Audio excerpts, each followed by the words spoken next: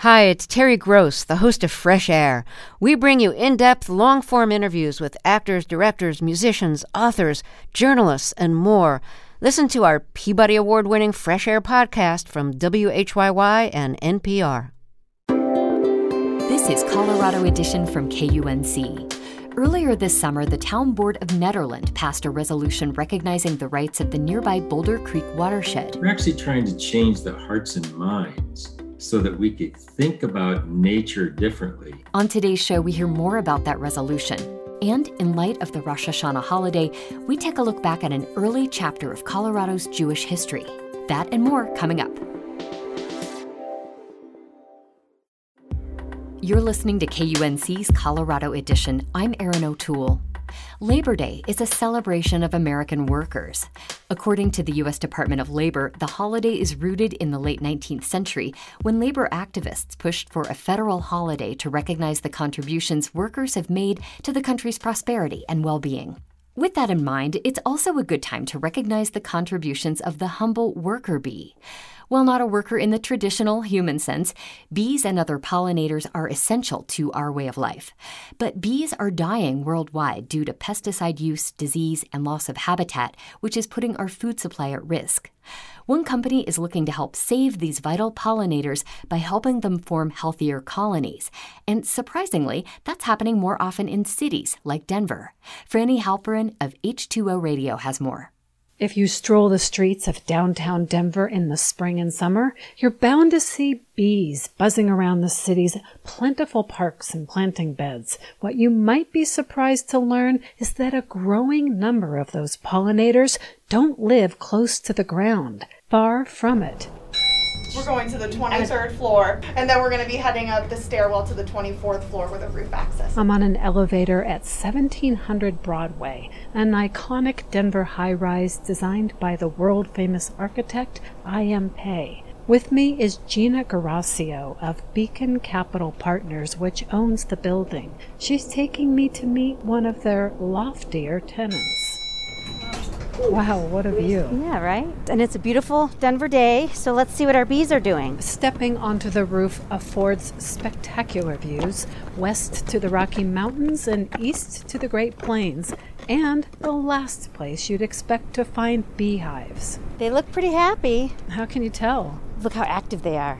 Can't you see their smiles? The 3 boxes, which look like wooden filing cabinets, are owned by Best Bees, a company that installs and manages hives for residential and commercial customers. Clients like Beacon are putting hives on their properties, whether office buildings, hotels, or corporate campuses, to support sustainability goals and meet demands from investors around environmental stewardship. Hosting pollinators might be good for a company's bottom line, but according to research, it's also good for bees. They're thriving in cities more than in rural or suburban areas. It's so counterintuitive, and really we're now able to compare habitats from skyscraper rooftops to suburban gardens and decks, all the way out to rural farms and pastures and forests. That's Noah Wilson Rich, one of the founders of Best Bees. Since launching the company in 2010 and installing hives in 14 cities coast to coast, he's started to see a trend. This one beehive made 128 pounds of honey in 1 year, and that is like way high. We couldn't help but notice that the beehives in urban areas were making way more honey than the beehives in the countryside. And living longer. Part of the reason, he says, is plant diversity. Like us, bees are healthier on a varied diet, and urban areas tend to have more diverse landscapes than suburbs, where there are lots of lawns, which bees don't like. And in rural areas, there are often monocultures, where only one crop is being grown, and pesticides can be in use. Best Bees wants to improve pollinator health in all these locations, and so their hives double double as research tools, using data that happens to be sweet and edible. So we collect samples of honey. We call this project Honey DNA. We look at the plant DNA genome within samples of honey to measure how many different plants are in there. And so we found 8 times more plant diversity in urban areas compared to their nearby suburbs. Specifically in Boston, 411 different plants in one little taste, 1 teaspoon of honey, 411 flavors compared to 52 different plants in Duxbury, which is south of Boston. Honey is a great forensic tool because it never goes bad. A CSI beehive where you can piece together a crime scene. In this case, solving the mystery of where the bees grabbed their pollen and nectar. And it's called genomics. It's just like 23andMe or Ancestry DNA. And so now it's just applied to plants for the first time. Starting this September, the data they're collecting will be available to the public, along with their nonprofit Urban Beekeeping Laboratory. Best Bees will launch their Honey DNA website, where clicking on a map location will show the top 5 plants bees are visiting in an area, so gardeners can add them to their yards to support pollinators. The project is a partnership with NASA and Google Earth, which overlaid hive data on satellite maps to locate so-called blue zones, places where bees are thriving, like near that downtown Denver high-rise. NOAA is not surprised bees like skyscrapers. Working with MIT, they recently sent bees into space. We wanted to understand how bees can be the most resilient, and also if it would be possible to have bees travel and up into space and then rear a whole hive from them. The bees flew on the same Blue Origin rocket that Jeff Bezos took a year later and happily returned to MIT, even if his trip got a lot more buzz. For H2O Radio, I'm Franny Halperin.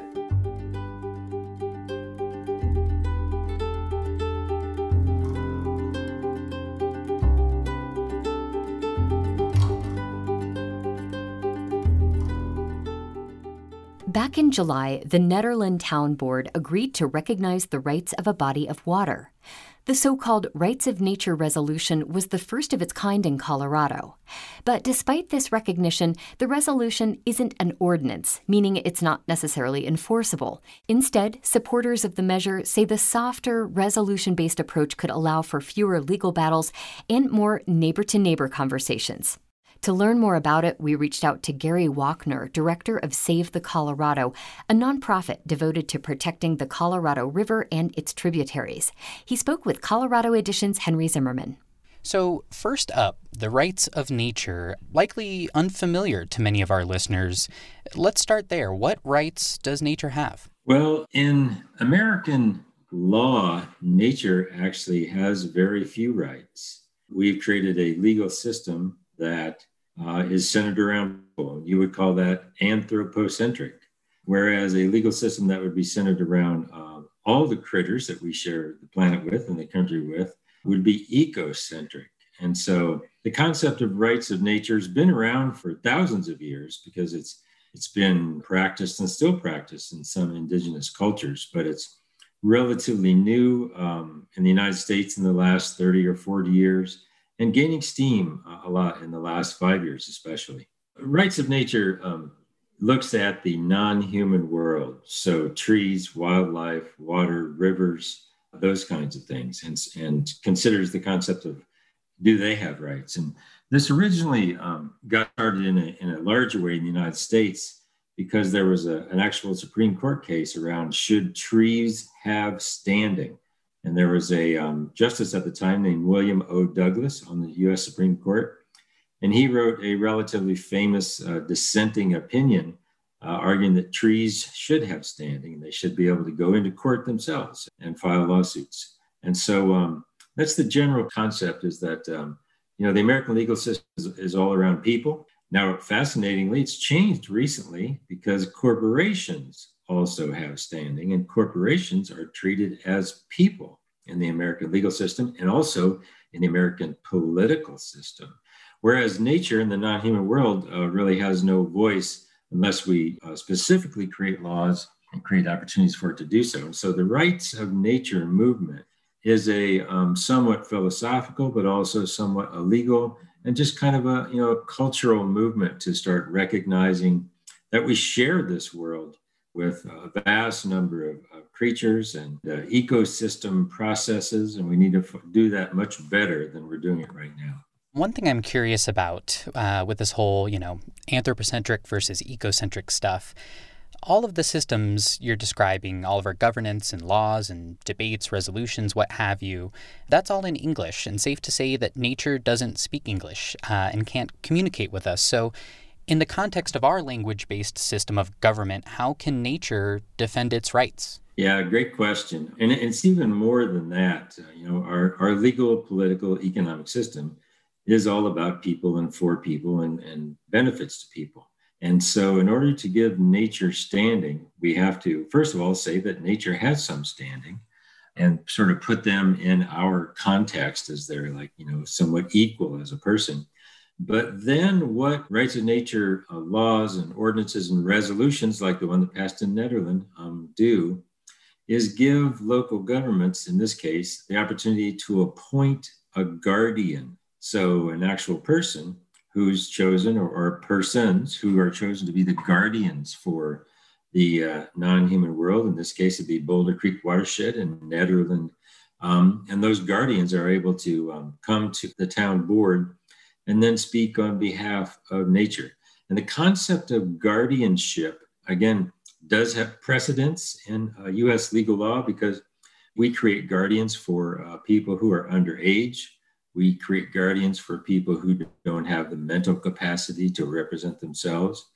And so the concept of creating a guardian for a river or wildlife or a tree in the legal system, it's based on that concept of giving rights so that people can actually come forward and speak for those non-human entities. Well, on the note of Netherlands and the town board passing this resolution recognizing the rights of nature for Boulder Creek, that's a pretty big move for a community to kind of make a resolution like that. As we noted, it was kind of the first of its kind in Colorado. What do you think this signifies about the time we're in as it relates to these kind of nature rights issues? Well, the rights of nature movement has been increasing across the planet the last 5 years, especially.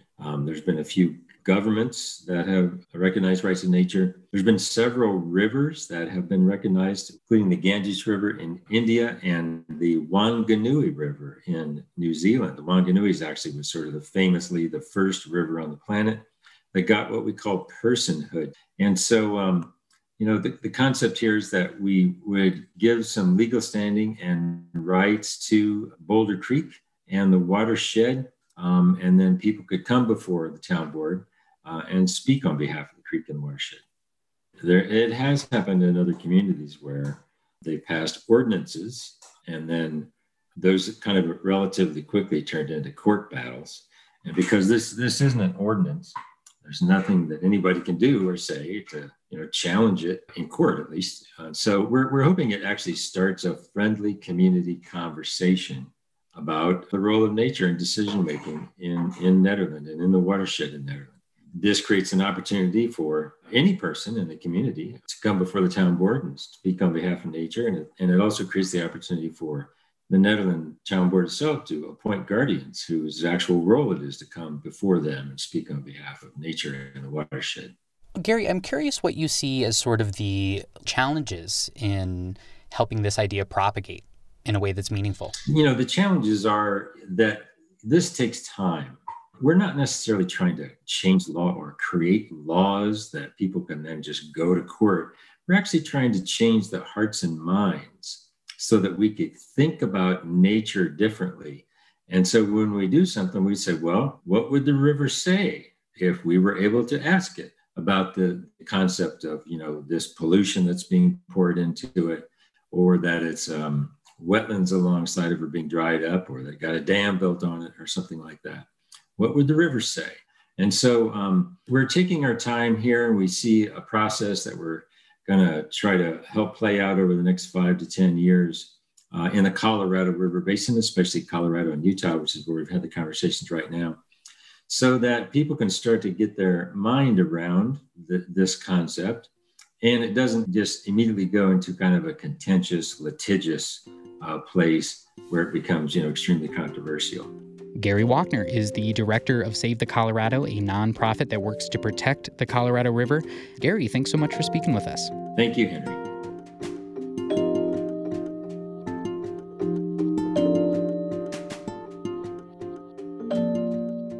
You're listening to Colorado Edition from KUNC.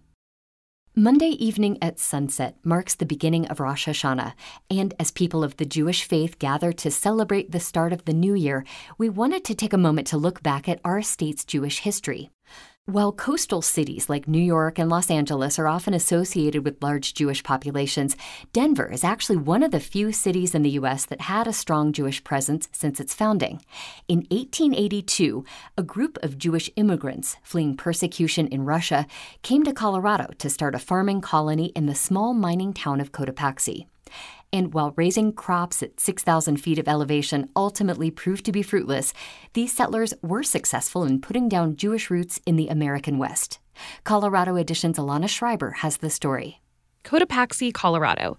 It's an unincorporated town about 25 miles southeast of Salida. Spanning 183 acres with a population of about 47, this small community in the upper Arkansas River Valley has a general store, a gas station, and not much else. But nearly 140 years ago, Cotopaxi wasn't a rest stop, but a destination for 63 Russian Jewish immigrants seeking a new life in the Wild West. In 1882, following the assassination of the Tsar, and Jews were widely blamed for this, encouraging kind of revolutionary anti-Tsarist sentiment in Russia, there were a lot of anti-Semitic attacks called pogroms. Adam Rovner is an associate professor of English at the University of Denver. He's researched and written about the Cotopaxi colony. And so, given this kind of repression and violence, Jews start immigrating to the United States in massive numbers. In about 1880, there were only about 250,000 Jews in the United States. Dr. Jean Abrams is also a University of Denver professor. She helped to make a film about Cotopaxi a few years back. The Hebrew Immigrant Aid Society was trying to relieve some of the congestion in the big urban centers by sending people across the country. But in order to get across the country, these Jewish immigrants needed a sponsor. There was this gentleman by the name of Emmanuel Saltiel. He was British. He was a Sephardic Jew, so he found his way from England to the United States. He may or may not have been part of the Union Army prior to becoming part of the Confederate Army during the Civil War. He was captured, he was imprisoned, and he volunteered to serve the Union, and this freed him from prison, and that's how he made his way down to southern Colorado, where he became a part owner of this zinc mine. Saltiel was able to convince the Hebrew Immigrant Aid Society. He asked that he had some promising land available for immigrants. And he's got this philanthropic project to resettle poor Jews out in the Wild West. But once they got to Cotopaxi, the settlers were not exactly met with the new houses and fertile land they had been promised. It was very challenging. Basically, tar paper shacks and not enough of them. There was a water shortage. Wasn't enough charcoal to cook with, wasn't enough wood to stay warm with. Most of the land was not really arable. You have soil that's rough and dry and rocky. It's not a place where you can really reap a lot of crops. But despite the challenges, the settlers still found ways to hold on to their Jewish heritage. Their religious life thrived, and I think it's really telling that before they even he asked for farm implements, they asked for a Torah scroll. They built their own rudimentary synagogue, but when they brought that Torah scroll in, it was with great joy and a great celebration. Still, they had to make money. And since the land wasn't ripe for farming, their options were limited. They were reduced to working for Saltiel in his mines. Saltiel also had this company store, and the people had no money, the immigrants, so they were indebted to the company store. They were essentially kind of like indentured servants. After 2 years of living in harrowing conditions, by June of 1884, 139 years ago this month, the Cotopaxi colony formally dissolved. The Jewish immigrants mainly resettled in Denver and other nearby cities. And as for Emanuel Saltiel, he died penniless in an unmarked grave in Wyoming. His legacy largely vilified.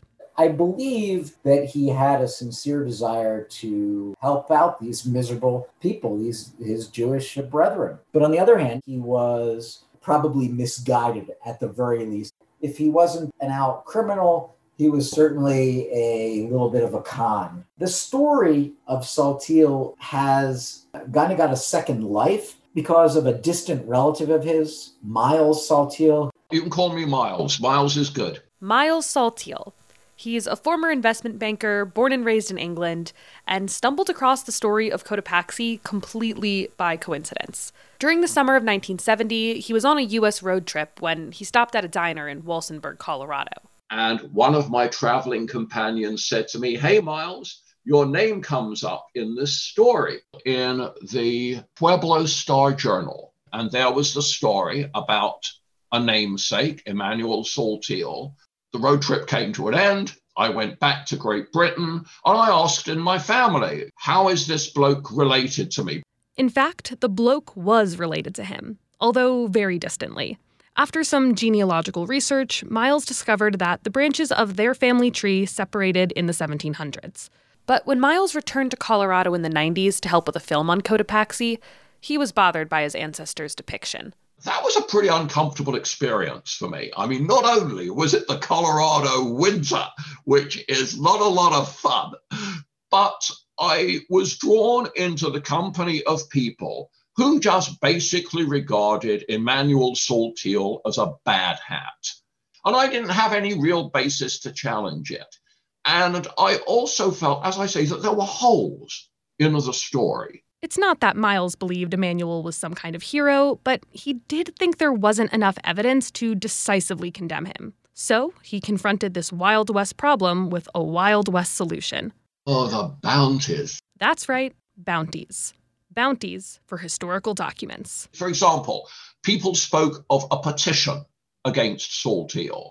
Now, Saltiel himself refers to this petition, a false defaming petition, he says. I'd like to see that petition. I'd like to see what these guys were complaining about. But despite putting up bounties in 2015 for a total of $25,000, no one came forward. Nobody's got in touch with me. Nobody at all. And I think if there was something that might have been there, it should have happened by now. On the other hand, it's a few years later. Let's try again. Hey, gang, the bounties are there. As long as these documents are missing and the bounties are out, Saltiel's legacy is bound to be contested. But regardless, there is one thing that pretty much everyone can agree upon. The Cotopaxi colony was so much more than a farming failure. So I like to look at Cotopaxi ultimately as a success story. They were certainly challenged in Cotopaxi in terms of the physical circumstances and the harsh winters. But what it did do was help really hone their leadership skills and their survival skills. So most of them did indeed stay in Colorado, and many of them went on to become successful leaders. In fact, out of the 63 original settlers, only 2 left the state. Former colonist Ed Grimes helped establish Congregation Zerah Abraham in Denver, which still exists today. Ira and Simon Quiet, whose father Philip survived Cotopaxi, became influential lawyers and political figures. And you might recognize the name Itzig Shames, whose descendants went on to found Shames Makovsky, one of the premier real estate developers in the state. Denver was founded in 1864 on the back of a gold rush. The Jewish community was here from the beginning of that city. There's probably not a city in the United States that from its founding had such an impact made by Jewish Americans and Jewish immigrant Americans. But a lot of people don't realize that because Colorado is not perceived as being a center for Jewish history. But it really is. And when it comes to acknowledging the true significance of the colony, even Miles agrees. There was a period when it was a bit of a stone in my shoe. I felt, poor old Emanuel, he wasn't getting a fair crack of the whip. If there's something I could do to help the poor old chap out, I'd like to do that. But absolutely don't want to take away from the heroism of the colonists on that plateau. That's the pioneering story, and it's a great story. And what their descendants have made of their lives is what one hopes for out of the American dream. But if you happen to have one of the Cotopaxi historical documents, you know who to call, because you might just collect a bounty. I'm Alana Schreiber.